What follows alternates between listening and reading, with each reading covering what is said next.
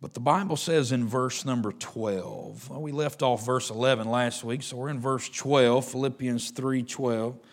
The Bible says, not as though I had already attained, either were already perfect, but I follow after, that I may apprehend that for which also I am apprehended of Christ Jesus.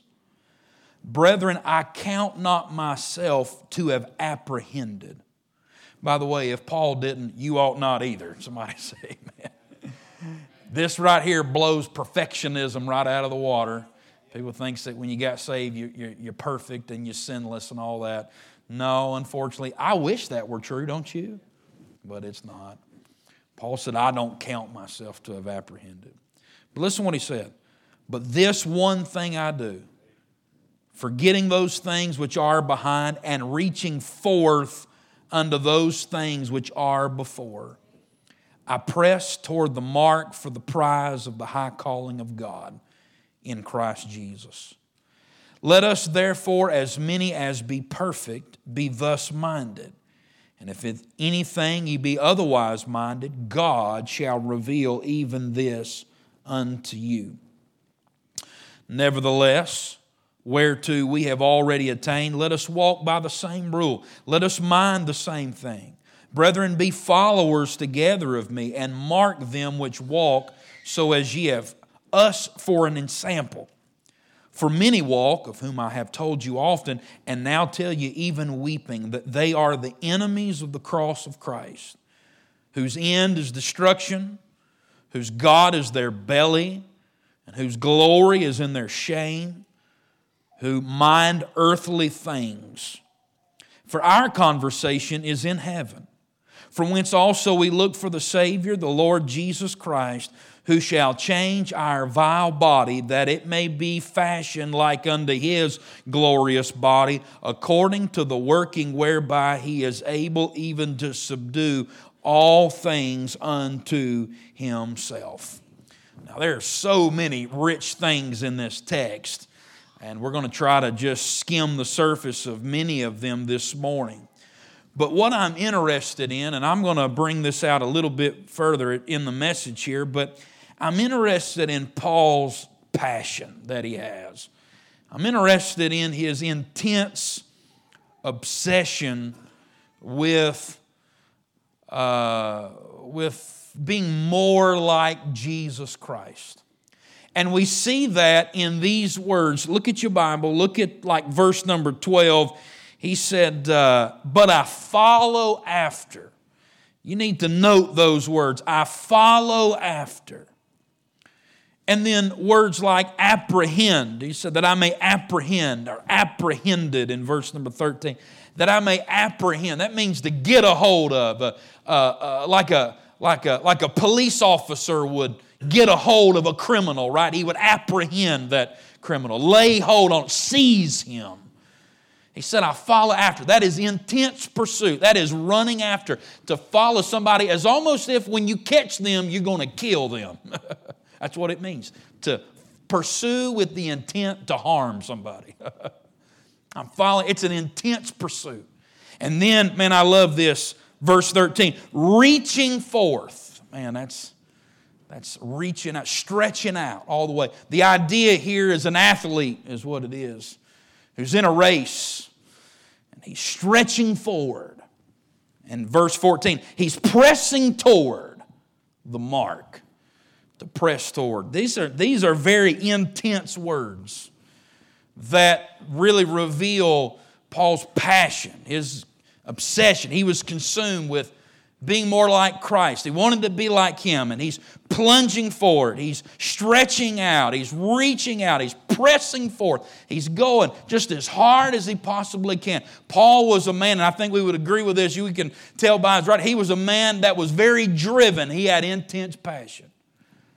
And I thought about if there's one thing that's really missing from our churches these days, it is that kind of intensity about the things of God. And I want to preach on that. I want to look at it from that light this morning just for a minute. Here's my title. I want to preach on this thought. Has your get up and go got up and went? has your get up and go got up and went? How many of y'all know the feeling when you get a little bit older, you get up and go, it has gotten up and it has left you. It has gone. I ain't talking about how your back feels today, or your feet, or your hip, or your knees, or your elbows, or any other joints. I'm talking about spiritually speaking this morning. If you had to gauge your spiritual passion, if you had to measure your intensity for the cause of Christ and to be more like Jesus Christ, where would you measure up on that? How are you doing? Is it all right to do a little spiritual checkup this morning? Just take a little spiritual inventory and ask ourselves, where are we at with this thing? I want us to pray, and I want us to ask the Lord if He would to do a work in our heart. By the way, and let me go ahead and spoil something for you. Look at verse 15 just for a minute. He said this. He said He wants us to be thus minded, verse 15. And if anything ye be otherwise minded, look what He said. God shall reveal this, even this unto you. How many of you believe that God is able to reveal to you this morning where you stand spiritually? That's my prayer. I read that. I said, man, that's my prayer for this message.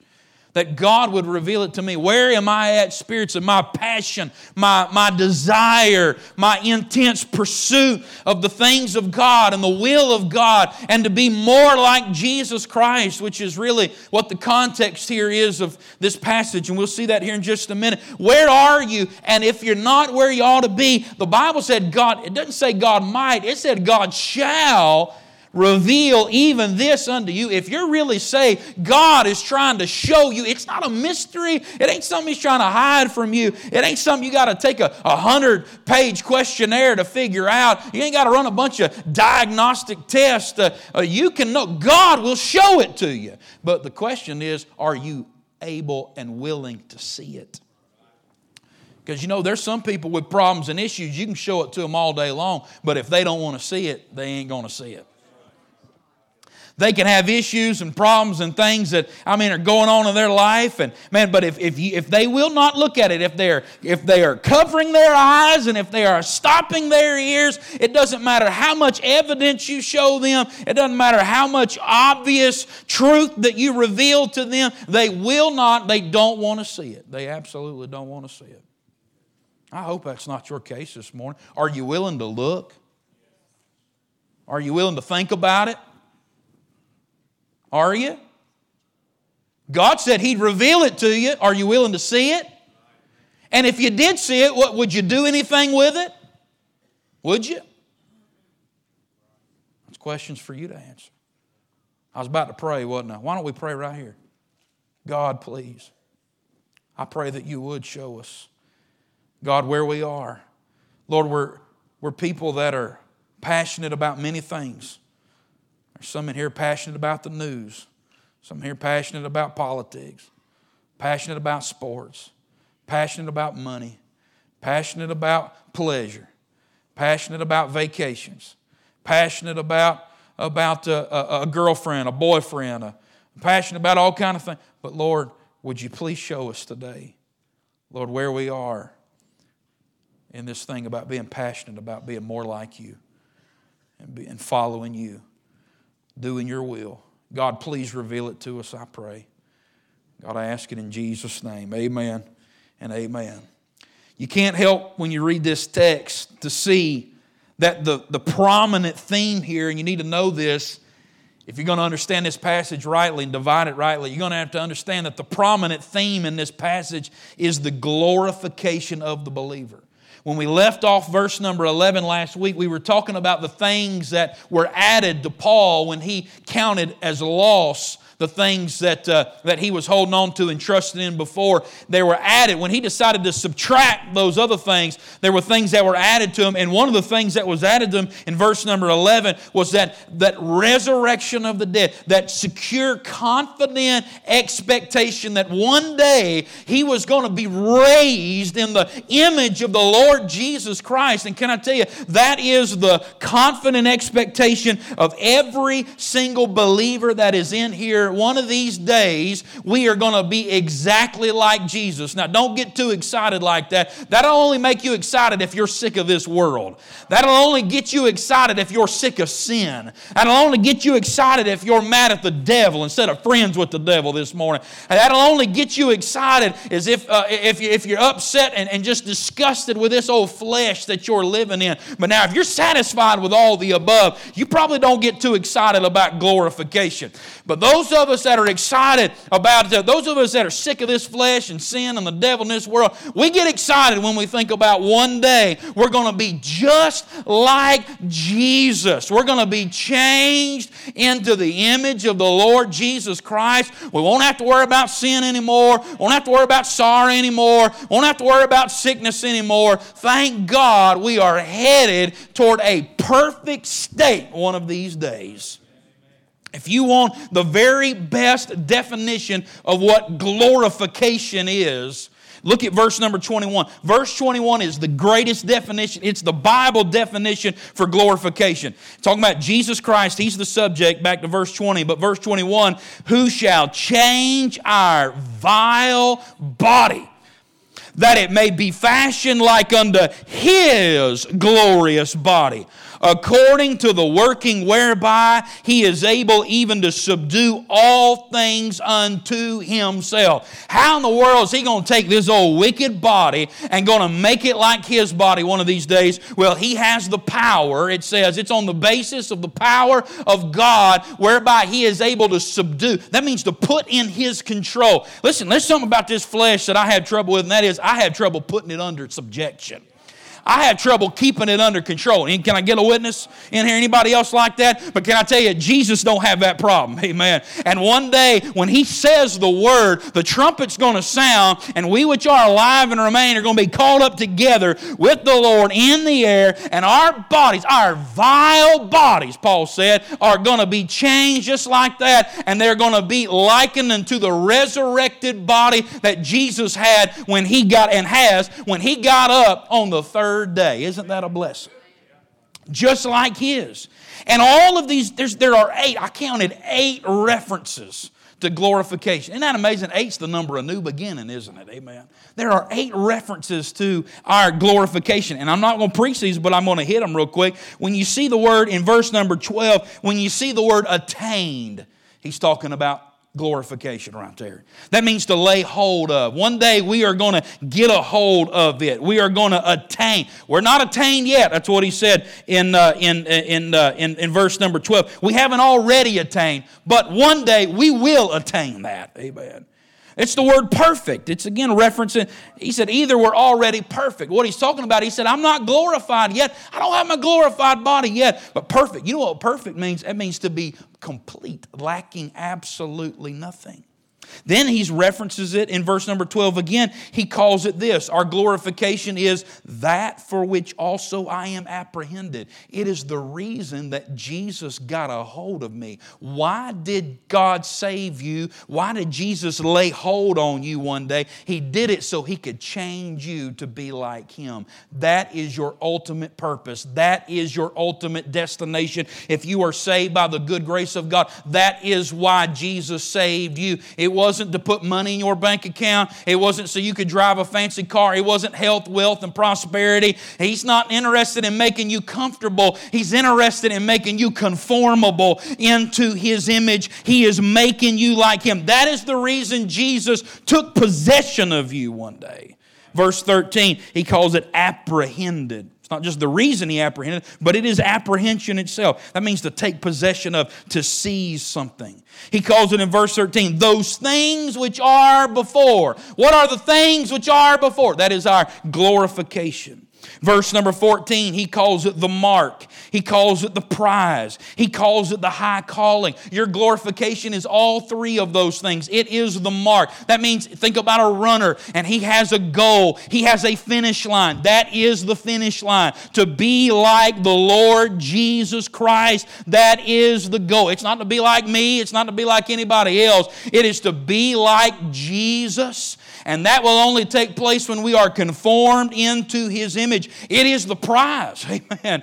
It's not streets of gold. It's not a big mansion. It's not a harp and a crown. I tell you what the prize is. It's to be like Jesus. That's what we're going to. What's the good thing about being saved? You get Jesus and you get to be like Him one of these days. And it is the high calling of God is what He calls it. And high calling, it just simply means, literally, it means an upward invitation. Amen, I like that. It's an upward. One day we're going to get an invitation to come up. Amen. It is a high calling. I'm talking about real high, higher than anything in this world. And that is the believer's sure hope. Every single Christian will receive glorified bodies that are just like Jesus one day when we get to heaven. So my question is this. Here's why I brought all that up. Well, it's in the text, but here's how it all fits together. Why in the world is Paul so intense about reaching that mark? I mean, he's so intense about reaching it that he's stretching. I mean, he is reaching forward. He is running as fast as he can. He's pursuing it like he's chasing down a criminal. Why is he so intent? Why the passion, Paul? Why the get up and go? Man, you couldn't tie this man down. You could not tell him to chill out. I mean, Paul, he didn't know what a chill pill was, man. I'm talking about he is, just extra every day. His feet hit the floor and he is running toward the Lord Jesus Christ every single day. Why the intensity in his life if it is a sure thing? If it is a fixed thing that is absolutely inevitable, if it absolutely will take place for every single believer, why does Paul pursue it so intently? If it's a sure thing, your glorification, by the way, if you're saved, your glorification is a sure thing. If you've been justified, you will be glorified. That's Romans 8, right? You've been justified, you will be glorified. Why then, Paul? Shouldn't Paul just, say, hey, I'm saved? Shouldn't he sit out on the beach somewhere in a folding chair and have it made in the shade, sipping pink lemonade? Right? Paul, listen, if you're saved, and I think Paul got saved. What about y'all? Paul, if you're saved, listen, chill out, dude. You're going to make it to heaven. You're going to be like Jesus one day. Why are you so extra, man? Why are you so intent? Paul made coffee nervous, man. He's just always just obsessed with this thing. And honestly, that's the way most people view their Christian life. I'm saved. What's the big deal? Right? I'm saved. I prayed the prayer. I signed the card. I went down the altar. I cried. I got a date. It's wrote in my Bible. It's right here. I'm saved. What's the big deal? Listen, that's the attitude most Christians have. Sadly, we live in a day full of apathy. It's hard to get people to care about spiritual things. It's hard to get people concerned about and passionate about the things of God and the will of God. Because they have that attitude right there. Well, I'm saved. Listen, the trumpet's going to sound one day. I'm going. Listen, I got my fireproof insurance. He's got to glorify me. Here's my card, He's got to do it. I got my ticket.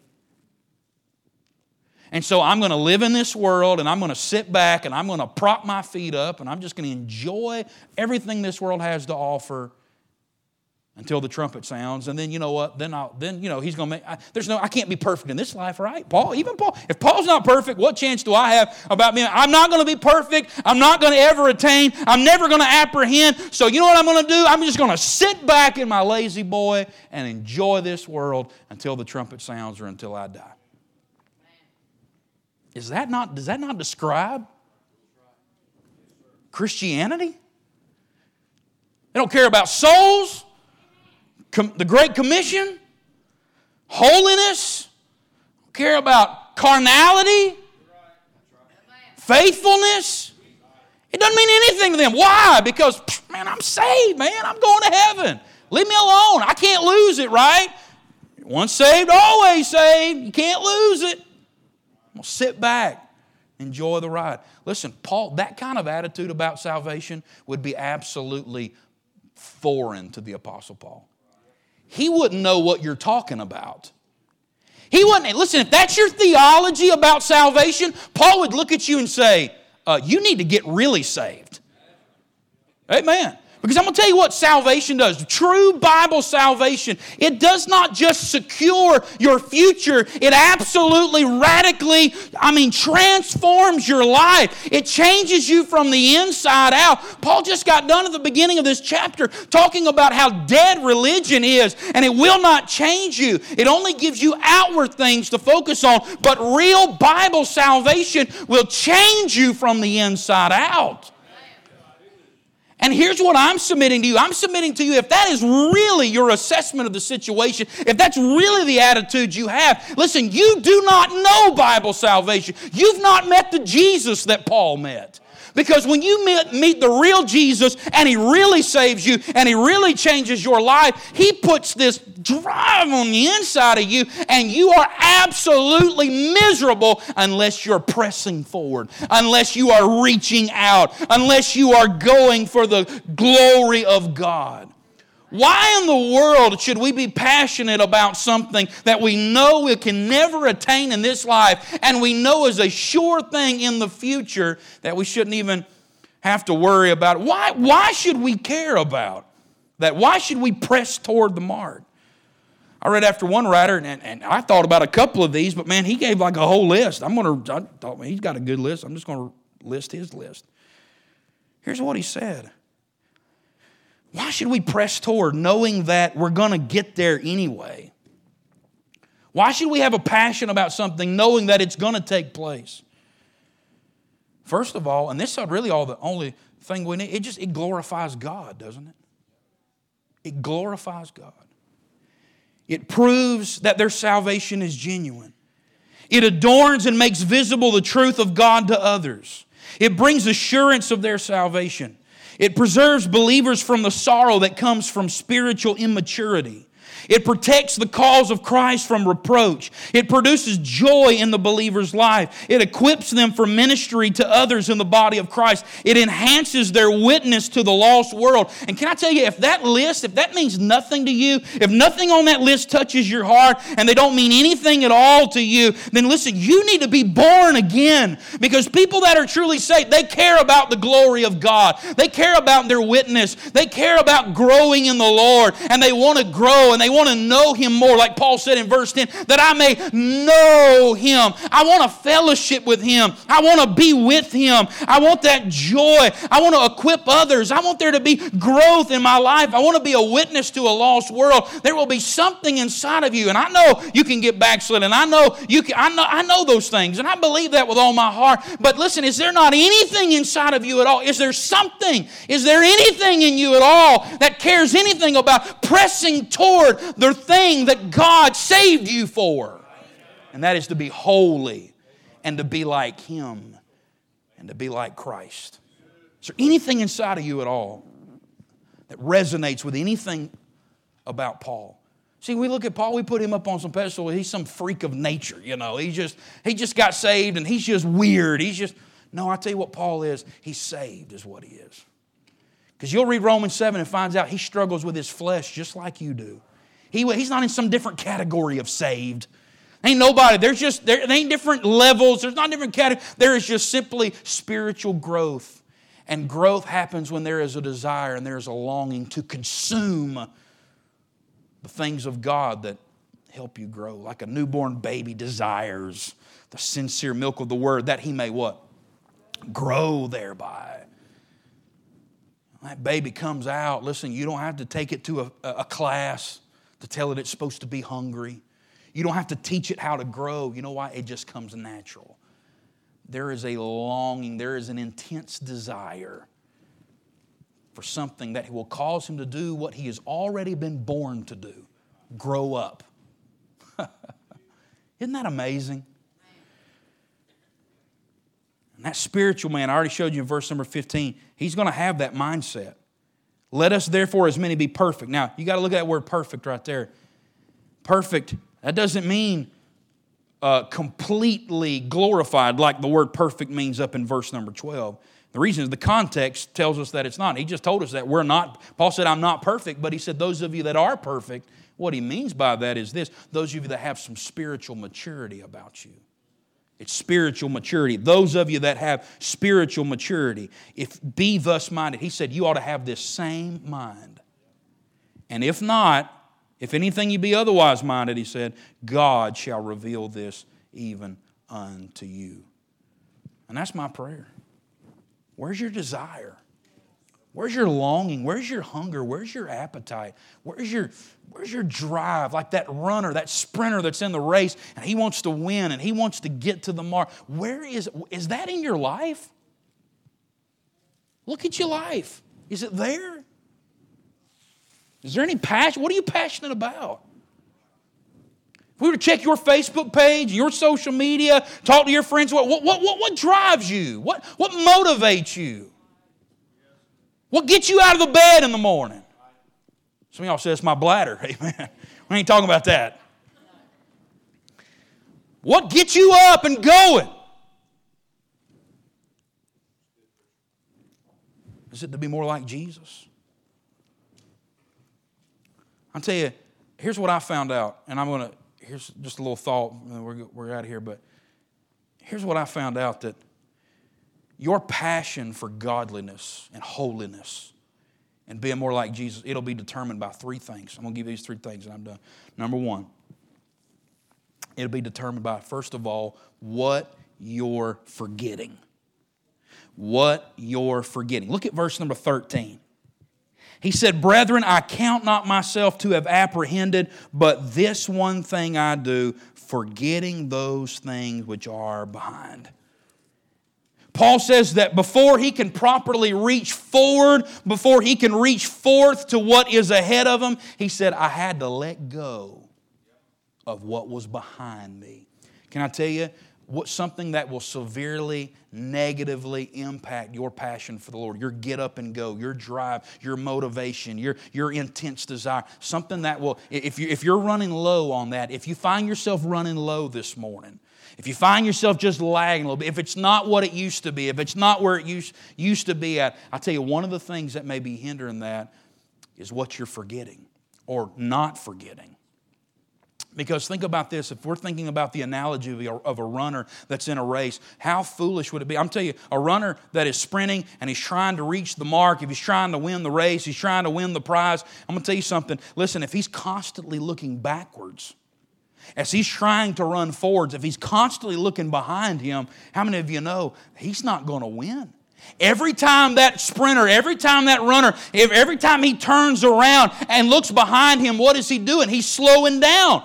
You cannot press forward at your full speed while you are looking behind you. And can you imagine a runner trying to win a race like that? It's absolutely unimaginable. And can I tell you, your past, in the very same way, Paul said, your past can rob you of passion and intensity in the race. Some people are hindered by success in the past. They don't have any desire to do anything today because they're dwelling on everything they used to do 10 years ago. Come on now. Some of you don't have any desire to worship God and to praise Him and to live for Him because you're thinking about, well, I used to do this and I used to do that, and say, well, this ain't nothing. What we have around here right now, this ain't nothing compared to what we used to have, the revivals we used to have, the days have gone by, the good old days. Can I tell you something about the good old days? You didn't think they were the good old days when you were living in them. You had problems just like you have today. Amen. And can I tell you something? 10 years from now, you'll probably look on today and say, man, these were the good old days. Amen. You read the book of Haggai, and Haggai chronicles that new temple, Zerubbabel's temple that's being built. And you remember they got that thing done, and the young men were saying, yeah, woo, look at this temple. And the old men were saying, oh, it ain't as good as the old one used to be. Young men were shouting, and the old men were crying. God said, hey, it's going to be all right, Zerubbabel. Don't worry about it. Because the glory that's in this new house is going to be better. It don't matter what the house looks like, it's who's filling the house. And what's the house filled with? And I know I love to hear about revivals of yesterday, and I love to hear about those things, and I glory in them, and I read about them, and they encourage me, and they stir my soul. But can I tell you, the same God that was alive back then, He's still alive today. The same God that was on the throne back then, He's still on the throne today. If He thought it was wrong back then, it's still wrong today. If He thought it was right back then, it's still right today. God has not changed. You change, I change, but God never changes. Amen. He's the same. He's the same. I tell you, success will cause you to, in the past, and thank God for good success, but you can't live on that. You got to forget it. Keep it as a marker and as a place where you thank God for. Hey, but listen, don't chain yourself to it. And then what about failures in the past? Has that ever robbed you of your intention? Have you ever started maybe to, man, I'm going to go with God, and you get excited, and you get things right, and you get passion for God, and then the devil starts throwing up things you used to do? Does that ever happen to you? Your flesh, your mind, it starts around. You start remembering failures of your life and regrets and things that you did. And you're sitting today, and you're sitting and letting that rob you of going all the way and being intently passionate about following Christ today. Intensely passionate. Because you're too busy thinking about all your guilt. Listen, Paul had a record, didn't he? He had a horrible past. He had some that what he used to thought was success. He used to count it as success, but he counted all that as dung, right? And things he now knows were great failures in his life. He's the one that consented to the death of Stephen. How about that? You know what Paul said? He said, I had to forget all of those things. You know what it is to forget? So we think about the word forget, we think that it means just not to remember something. And there is obviously an element of that. But what it really means is this: it means to no longer be under the influence of that thing. Because when God chooses not to remember things, what He's saying is, listen, God knows everything. He's omnipotent. You understand that, right? But what He is telling us when He tells us about that is saying, those things no longer influence me. Your sins and your iniquities, He said, I will remember no more. They no longer count in the equation. They're no longer a part of the process. He said, I am no longer under the influence of those things. And listen, as long as we're in this flesh, there's going to be things that we never will be able to forget. That doesn't mean we have to be influenced by them every single day. Somebody say amen right there. And if your passion is low, if your desire for holiness is low, I wonder if you're holding on to a past, something that is from yesterday that is stealing your desire for following God today. Your passion and your godliness, your passion for godliness and being like Christ will be determined by, number one, what you're forgetting. Number two, who you're following. Who you're following. Look at your Bible. Look what he said in verse 17. He said, brethren, be followers together of me, and mark them which walk so as ye have us for an ensample. And he goes into verse 18 and 19, and he's warning us about people that will hinder your desire to run this race for God. Can I tell you something? Listen to me. How many of y'all still with me say amen? Y'all just listening real good, I know that, but I'm just making sure y'all still alive.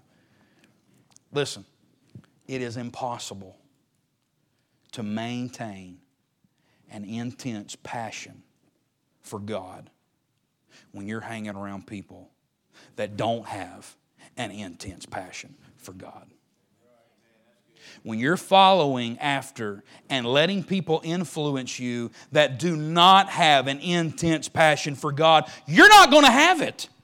You're not going to have it. It ought to be no surprise. Listen, look at the crowd you associate yourself with. Look at the people that you let in your circle of influence. If they're not passionately following after God, then what do you think your problem is? I mean, honestly, I'm not trying to be mean or sarcastic, but Isn't that just obvious?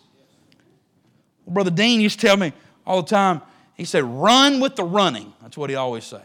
Run with the running. Means find people that are running after God and get with Him, and that'll help you run after God.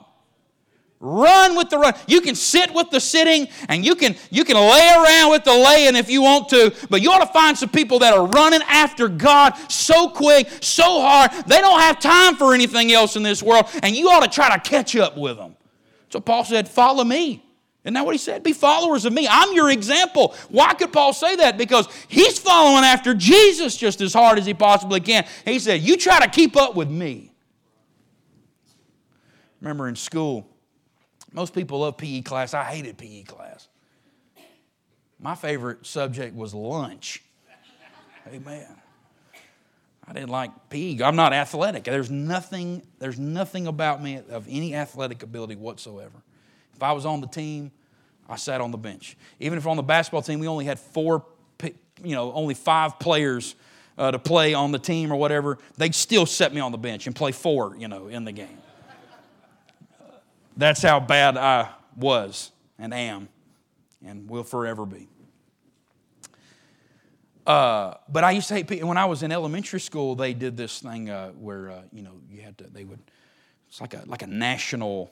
I don't know. It's not a contest, but a national thing with the Presidential Fitness Club and all that. I don't know if anybody remembers that, but you have to do pull-ups and sit-ups and push-ups and anything with ups in it. Unless it's a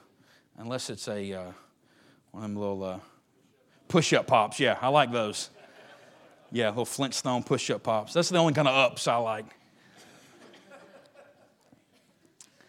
I just didn't care for it. But my best friend in elementary school, his name was Ross. And Ross, his dad was in the military. His dad was in the Air Force. And so they were like a physical, fit family, like the opposite of our family. We drank Coke for breakfast in our family, and lunch and dinner. But anyways, so he looked like he ran every day. As far as his attire, he'd come. We're like in 4th grade, but he wore like little Nike, wind shorts and a shirt, some kind of running shirt or something. And he looked like he just got done running, and he looked like he ran to school every day. That's how he dressed. And they did this thing where they time you doing a mile. You had to go around the parking lot. They measured out a mile and they time you. And we did it like every day for a couple weeks. They wanted to try to build this up before this competition thing, this physical fitness thing. And I tell you, I stayed in the back of the pack. I walked with the fat kids that didn't even try. We just kind of leisurely going around. And, so my mile would be like 16 minutes, 17 minutes, 18 minutes. Well, my buddy Ross, man, he'd go around that track. His mile was 5 minutes, 6 minutes, stuff like that. He'd fly around there. And you know what? One day I decided, one of these days I said, I'm tired of walking with the fat kids, all right? I said, and the gothic kids and the depressed kids and all that. I'm tired of walking with them. I said, I'm gonna run with the running. I said, I'm gonna keep up with Ross. And I'm gonna tell you something. I could not keep up with him. But I'll tell you what, I did a mile in under 8 minutes. Because I about died. But I did a mile under 8 minutes. Man, I ran and I tried and I could see it. And of course, we started out, I was keeping up with him okay. And then all of a sudden, I get winded, I get tired, and there he goes. But you know what? I could see him and I was trying my best to keep up with him. And I ended up doing a lot better than what I was doing. You know why? Because I changed my crowd. And I'm going to tell you something. You find some people, hey, listen, young people that are looking for a spouse, I'll tell you how to find a spouse. I'll tell you how to find out if he's the one, if she's the one. Hey, find out how hard he's running towards God, and if you can keep up with him, or if you can't keep up with him, he might be the one for you. Amen. Amen. Find out it's somebody that's running, 100 miles an hour toward the things of God, and see if you can't keep up with them. And God may just put y'all together, and y'all can run towards God together. Wouldn't that be a blessing? some of y'all have lagged behind. You've decided just to walk around the track with the fat kids. Everybody all right? If you're a fat kid, it's okay. I'm a fat adult, you know. It's fine. I'm not picking on anybody. And honestly, that's what Paul calls them. Look what he said. Who's the people that you ought not to be trying to let them influence you for the Lord? He tells them who it is. They're the enemies of the cross of Christ. Verse 19, whose end is destruction. Isn't it amazing? He starts with their end when he goes to describe them. He said their end is destruction. Listen, don't hang out with them because where they end up is not a good place. But look what he said about them. Whose God is their belly. I told you it's the fat kids. Whose God is their belly. People that are controlled by the appetites of the flesh. People that are controlled by it. They can't say no. Listen, no wonder you don't have any desire for the things of God. You hanging out with people that all they want is what appeases their flesh. Their glory is their shame, is what he said. You know what that means? They boast about it. They don't blush about sin. They're not sad about sin. Listen, you're not going to find a perfect friend. You're not going to find perfect influences. But sure enough, don't find you somebody that boasts about their sin. Now, they're proud. They don't care who knows it. They'll tell the whole world. They'll post it for all to see. Look how wicked I am. So you're hanging out with them and we're scratching our head wondering why you don't love God anymore? It's not that hard to figure out. It's like 2 + 2 = 4. Come on now. Where'd your spiritual desire go? Where you're hanging out with people that are really proud of all the wicked things they're doing. Okay, maybe that's where it's at. Everybody all right? God's their belly. They glory in their shame. Their end is destruction. Look what it says. They mind earthly things. That's all they're worried about. No spiritual desire, no spiritual goals, no spiritual anything. All they care about is earthly things. It's all about money and pleasure and fun and the things that have to do with the things of this world. So where did my desire for the things of God go? Well, if that's the people that's influencing you, that's the people you're following. There it is. It's not that hard to figure out. Listen. As a pastor, I'm watching over our people, and I don't always gauge everything just right, but man, I try to gauge where people at. Are they loving God? Are they following God? Are they intently following God? And 9 times out of 10, when you see that thing wane and you start coming around, it's this thing, who they're following. Who they're letting influence you. Who they're letting influence them. And it's not a surprise. It happens over and over and over and over and over again. I've been preaching for a long time, but I'm almost done. What you're forgetting, who you're following. Let me give you one last one. Where you're focusing. Look what he said in verse number 20. He said, for our conversation is in heaven. Now, he just got done contrasting the people in verse 19, right? You got people that mind earthly things, and then you got people that think about heaven. Our conversation is in heaven. That word conversation, it can mean lifestyle, it can mean your manner of life, your conduct of life, but it can also mean like where you live, your citizenship, your community. That's probably the context right here of this verse. Our citizenship, our community, our life is in heaven. That's where we belong. That's where our membership is. That's where we belong. We're not people of this world. We're people of heaven. And he said, from whence also we look for the Savior, the Lord Jesus Christ. I'm going to tell you something. Where you're looking, what you're focusing on, will have a huge impact on your desire for God and for the things of God. Man, it's so easy. Isn't it easy to get bogged down in the everyday life? And I tell you, I think that's where a lot of people are in our churches today. It's not fornication, it's not adultery, it's not robbery, it's not murdering, it's not all these what we would call horrible, awful sins. It's they just get bogged down in the everyday life. Somebody said there's 7 stages of life from birth to death. It starts out with the spills, and then the drills, and then the thrills, and then bills and ills and pills, and then wills. And that's it. And then you're dead. Is anybody in the bills category? The ills category? How about the pills category? The wills category? I think I've reverted back. I'm back into some of them spills category. I think there's a chance for you to go backwards a little bit. But we get so caught up with earthly things, don't we? Ukraine, Ukraine, Ukraine. Yeah, I know. Russia, Russia, Russia. Oh, it's all in our face. COVID, COVID, COVID. And it's just, listen, can I tell you something? It'll never end.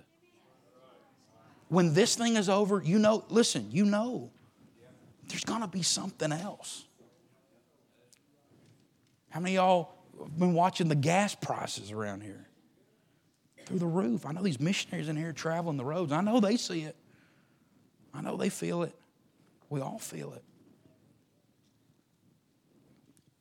Man, isn't it easy to get caught up in thinking about wars and rumors of wars and inflation and incompetent leadership in our country? And then on top of that, the bills that are coming in your mailbox and your taxes going up and less money in your pocket. And yeah, these people, they might be making $15 an hour now. Well, that $15 an hour don't do what their $7.50 used to do 2 years ago. And man, we feel it. You go to Walmart and get groceries. I remember when me and Heather got married, and some of y'all have been married a long time, and you used to pay 50 cents for your groceries. I know that. But listen, when me and Heather got married, $35. That's how much we pay, like $35 for it. Just buy a couple bags of chicken fingers and a couple frozen pizzas, some Coca-Colas, and man, that was it. $35. Now if I go to Walmart, listen, it ain't $35. And you know what? Can I tell you what this is just me personally. Can I tell you what robs my passion for the Lord and for holiness more than anything else? Just the problems of life. It is. It's just getting bogged down and all the junk that life has to bring. I'm going to tell you something. That's why the Bible says, young people, hey, remember thy Creator in the days of thy youth. Before the what? Before them evil days come. When thou shalt say, I have no pleasure in them. What I'm trying to say is, cheer up, it gets worse. But there are days coming when it's hard. You think, I'll serve God when I'm older. Don't do that.